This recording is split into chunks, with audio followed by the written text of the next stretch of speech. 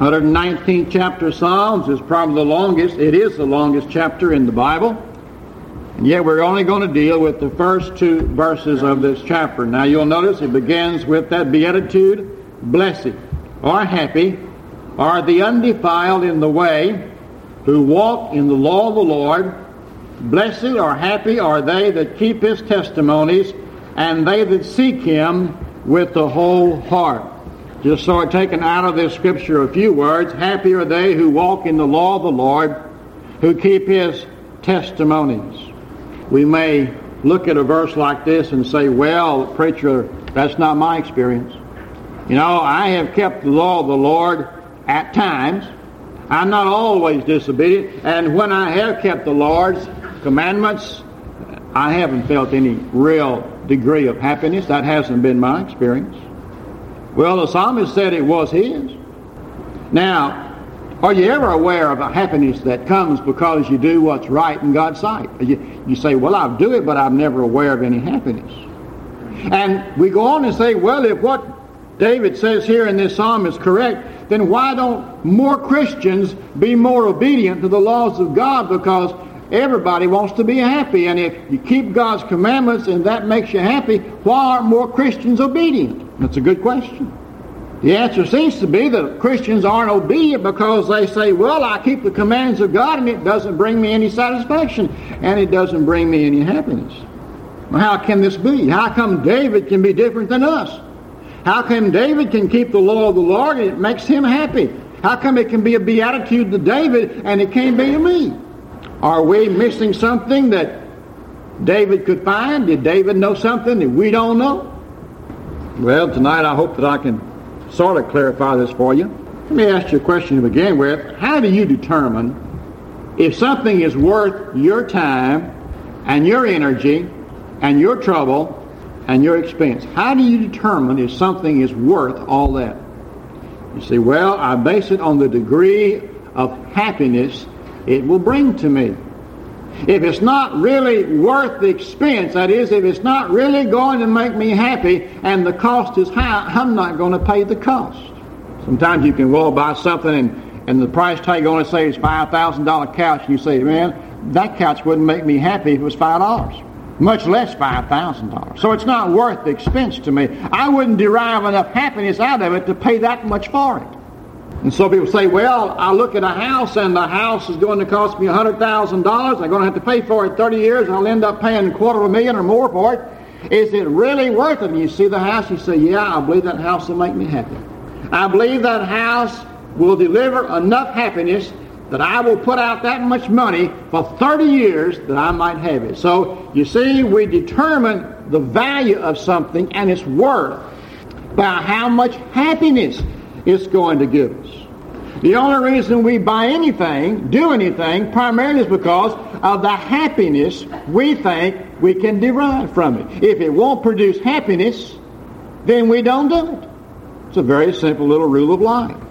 I think a lot of times people shun a worship service because to them it's not worth their time and their energy and their trouble to get dressed and come down, park their car and walk in. It's just not worth enough happiness to make it worth their doing it, so they just don't do it. They say, well, I get more happiness out of watching television than I do by going to church. So you and I do what primarily brings us the most happiness.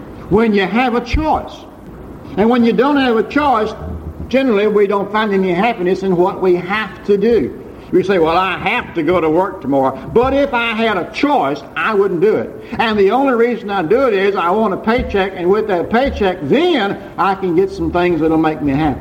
Most folks don't enjoy their work, and given the opportunity, they would never go back again if there was some way out of it. So we're eager to do what we believe will bring us the most delight and the most joy. Very simple rule of life. I remember when I was at Diboll, been many years ago, one day my wife and I went to the grocery store in Bay City, which was only, in Lufkin, which was only about 11 miles from Diboll.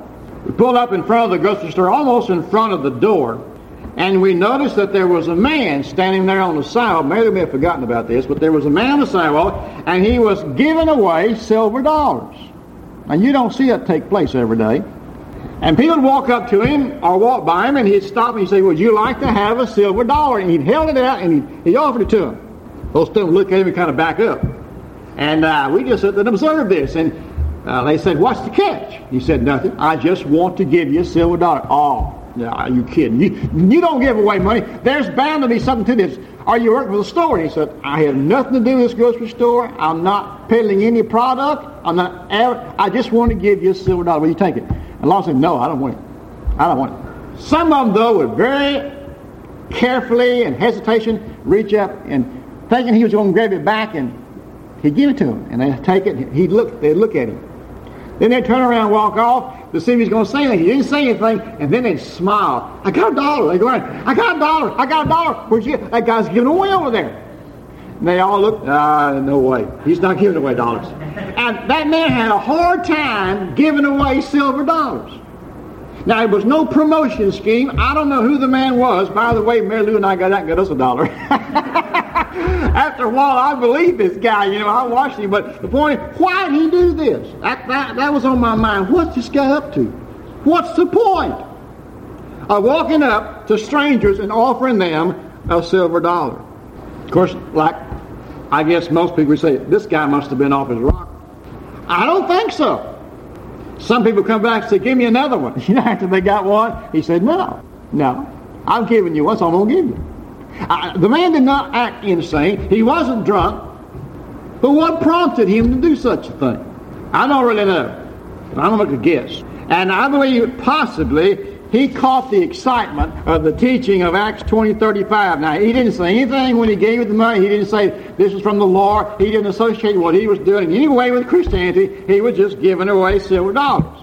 When they were all gone, he left. Now, he didn't have a whole bag full of them. He just had a handful. Now, Acts 20:38 contains a great secret to happiness. 20:35. Paul says, I have showed you all things, how that so laboring you ought to support the weak. And you ought to remember the words of the Lord Jesus Christ, how he said, it is more blessed. Now that's that word, blessed. It brings you more happiness to give than it does to receive. Undoubtedly, the man who gave away the silver dollars must have gotten a pleasure out of the happiness he saw produced on the faces of those that finally took the money. To him, the smiles and the happiness that he could produce with the silver dollar was worth the cost of that silver dollar. Now, Paul says there's happiness, more happiness in giving than in receiving. Now, that's hard for a lot of folks to comprehend, and a lot of folks don't believe that. We always say, I'd rather be on the receiving end. Paul seems to say, and Jesus, he quotes Jesus, that you're wrong. There's more happiness that comes from giving than it does from receiving. This is a source of happiness that selfish people never experience. And sad to say, most people are selfish. Most people have their hand out to take than their hand out to give. If people are selfish, they'll never know this aspect of happiness in their life. Because you see, this source of happiness comes from making other people happy. I want to say that. There is a source of happiness that comes from making other people happy. But a selfish person is not concerned about making other people happy. As long as you are selfish in your mind, you will never know this happiness. It's impossible. All right? If you saw two books in a bookstore sitting side by side, and say you were a child, I want to know which one would you purchase. The cover on one book would read, 50 Ways You Can Make Your Mother Happy. The other book has the title, 50 Ways Your Mother Can Make You Happy. Which one of those two books do you think you as a child would buy and take home to mom? It's to be the one probably, 50 Ways Your Mother Can Make You Happy. We usually come to God and we say, God, here is the way that you can make me happy. Do we not? Is this not really the source of much of our praying? God, here is what it's going to take to make me happy. Now, it's not wrong to believe that God has a desire to make us happy. You know, if He did not desire to make us happy, He wouldn't give us all these beatitudes. Jesus said there is fullness of joy. He wants to give us. There is joy at the right hand of the Father and pleasure and more. There's nothing that I say that the Bible says against God wanting you to be happy. See, the Bible says that God has a desire for you to be happy. But I think in our look for happiness, and we're always looking for it, we overlook a chief source of joy as Christians in our dealings with the Lord. Back to our verse, blessed are they who walk in the law of the Lord, who keep His testimonies. Happy is the man that obeys the law of the Lord. Now, what is the reason that David would want to walk according to the law of the Lord? If I ask the question, well, you say I ought to obey the Scripture. Now, why? Why should I be obedient? Give me a reason. See, well, it's the right thing to do. Okay, I agree with that, but you haven't motivated me yet. It's the right thing to do, but I don't always do what's right. So, well, it's the way to rid yourself of sin and therefore guilt. Yes, I agree with you there too, but you still haven't motivated me. Maybe I don't want to get rid of sin that bad. You say, well, what's another reason? I believe there's a higher reason why we ought to be obedient to the law of God. Why? It's a source of pleasure. Now that usually catches our attention, you see. It's a source of happiness. It's a way that we can find contentment as a Christian that is available to us. You say, how does it work? Because obedience becomes a source of pleasure to the Lord. Please follow me now. Obedience makes the Lord happy. You say, yeah, but you're talking about my happiness. Don't you understand the principle? Happiness is like a boomerang. If I make you happy, in making you happy, that makes me happy. It's more blessed to give than to receive. What happens if God is the one that I give something to?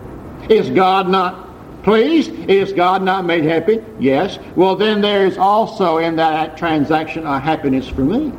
You see, walking in the law of the Lord puts a smile on God's face. If you can put a smile on God's face, that'll put a smile on yours. Just like that man that put a smile on people's face that received a silver dollar, he also enjoyed that smile. He himself had a smile as a result of it. I believe walking the law of the Lord lifts the Lord up. Well, if the Lord gets lifted up and you feel that and sense that and know that and recognize that, then that'll lift you up. But more than anything else, walking in the law of the Lord makes the Lord feel loved.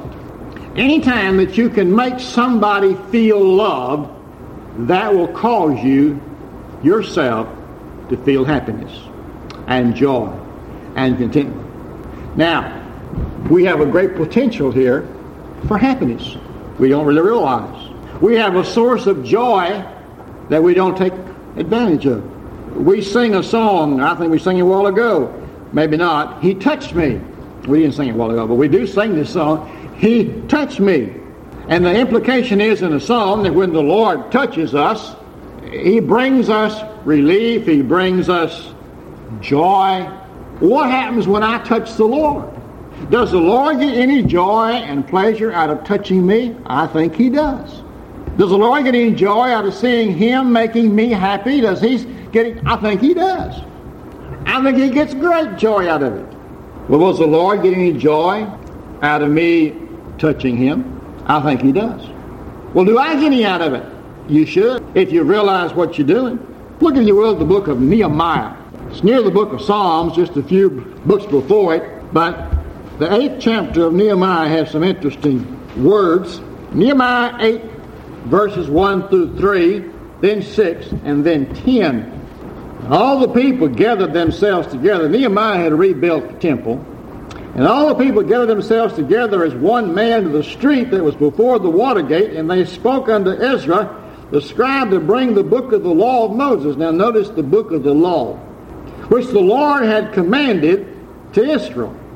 Ezra the priest brought the law before the congregation, both men and women, and everyone that could hear with understanding upon the first day of the 7th month.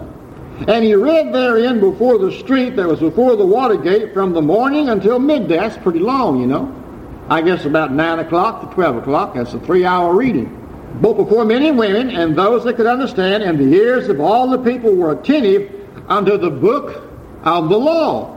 Verse 6. And Ezra blessed the Lord, the great God, and all the people answered, Amen. Amen, with lifting up their hands, and they bowed their heads and worshiped the Lord with their faces to the ground. Verse 10. Then he said to them, Go your way, eat the fat, drink the sweet, and send portions unto them for whom nothing is prepared, for this day is holy to the Lord. Do not be sorry. Now notice, for the joy of the Lord. For the joy of the Lord is your strength. I want to change that last word. For the joy of the Lord is your joy. You see, they had done something here that had touched the Lord, that had impressed the Lord, that had pleased the Lord, that had brought the Lord joy. They had read His law. They had worshipped Him. They had said amen to everything the law had said. And then the Lord says, I feel joy. And then He goes and tells them, the joy of the Lord is your joy. You have made God happy. And He says this ought to make you happy. There is a sense of sorrow and a sense of grief and a sense of sadness that falls over a soul when it knows that it has made the Lord unhappy. It brings a coldness, a deadness into our soul when we know the Lord is no longer happy with what we've done. When we break the law of God, we have disappointed the Lord. We've in a real sense shown that we don't really love Him. This has an effect upon us. It dampens our spirit. It makes us sad. It makes us burdened. But just the opposite happens, you see. When you please the Lord, obey the law, and recognize the Lord is pleased and overjoyed by what you have done for Him, what you have given to Him. And then the Lord is made happy, and the Lord says you in turn ought to feel a happiness just from making me happy. In this sense, you see, holiness becomes a source of happiness. If I am holy, I do it for the Lord. And whatever I do to make the Lord happy, in turn should make me happy. If I really understand the principle, it's more blessed to give than to receive. To put a smile on God's face ought to put a smile on my face. That's the way it ought to work. And I believe that's what David was saying in 119:1. Happy is the man that obeys the Lord because he has made the Lord happy. And happiness comes from making other people happy. Sometimes our hearts become grateful for what the Lord has done for us, and we want to know, what can I do to show the Lord my appreciation? Jesus tells you what to do in John 14:15. Now, He's God, see. God tells you what He wants you to do. John 14:15. If you love me, if you want to make me happy, if you want to bring me joy, all you got to do is keep my commandments. What did David say? Happy is the man that walks in the law of the Lord and that keeps His testimonies. Nothing delights the Lord more than for you to value His happiness. I want to say it again. Nothing impresses the Lord more than that you value His happiness. If you want to make Him happy, if you want to please Him, if you have no other reason to go to church, that'll be good enough. If you have no other reason to behave yourself morally, that's it right there. If you can't find any other reason, if you don't want to make God happy, you're a very selfish person. All you think about yourself. And you'll never know happiness in the Lord. And the joy of the Lord will never rest on your spirit. You can sing all the songs about, I've got the joy, joy, joy, and that's a joke joy. You're not going to enjoy it. If you're selfish in dealing with the Lord, you'll never know joy. You see, you'll know guilt and shame and embarrassment because you don't care about making Him happy. If you don't want to make somebody happy, then you'll never be happy around that person. That's real tragic. You've got to want to make somebody else happy to want to be around that person. And that's why a lot of folks don't pray. They don't want to be around the Lord. That's why they don't go to church. They don't want to be around the Lord. That's why they don't want to read Scripture. They don't want to be around the Lord. And the reason is it's selfish. They don't want the Lord to get pleasure out of them. And that's why God made us. That's why God created man and put him on this earth in the first place, that He could derive pleasure out of man. What would man do? He'd just obey the laws. Just obey the laws. Why would I do that? It's the way that I have of expressing to God a love I have for Him. We can go to God and say, God, the reason I'm doing this is I want you to be happy. That's why Jesus went to the cross. That's why Jesus said, I have not come to do my will, but my Father's will. That's the reason He did it. Jesus said, I want to make my Father happy. And that's why He said, my joy comes from doing the will of my Father.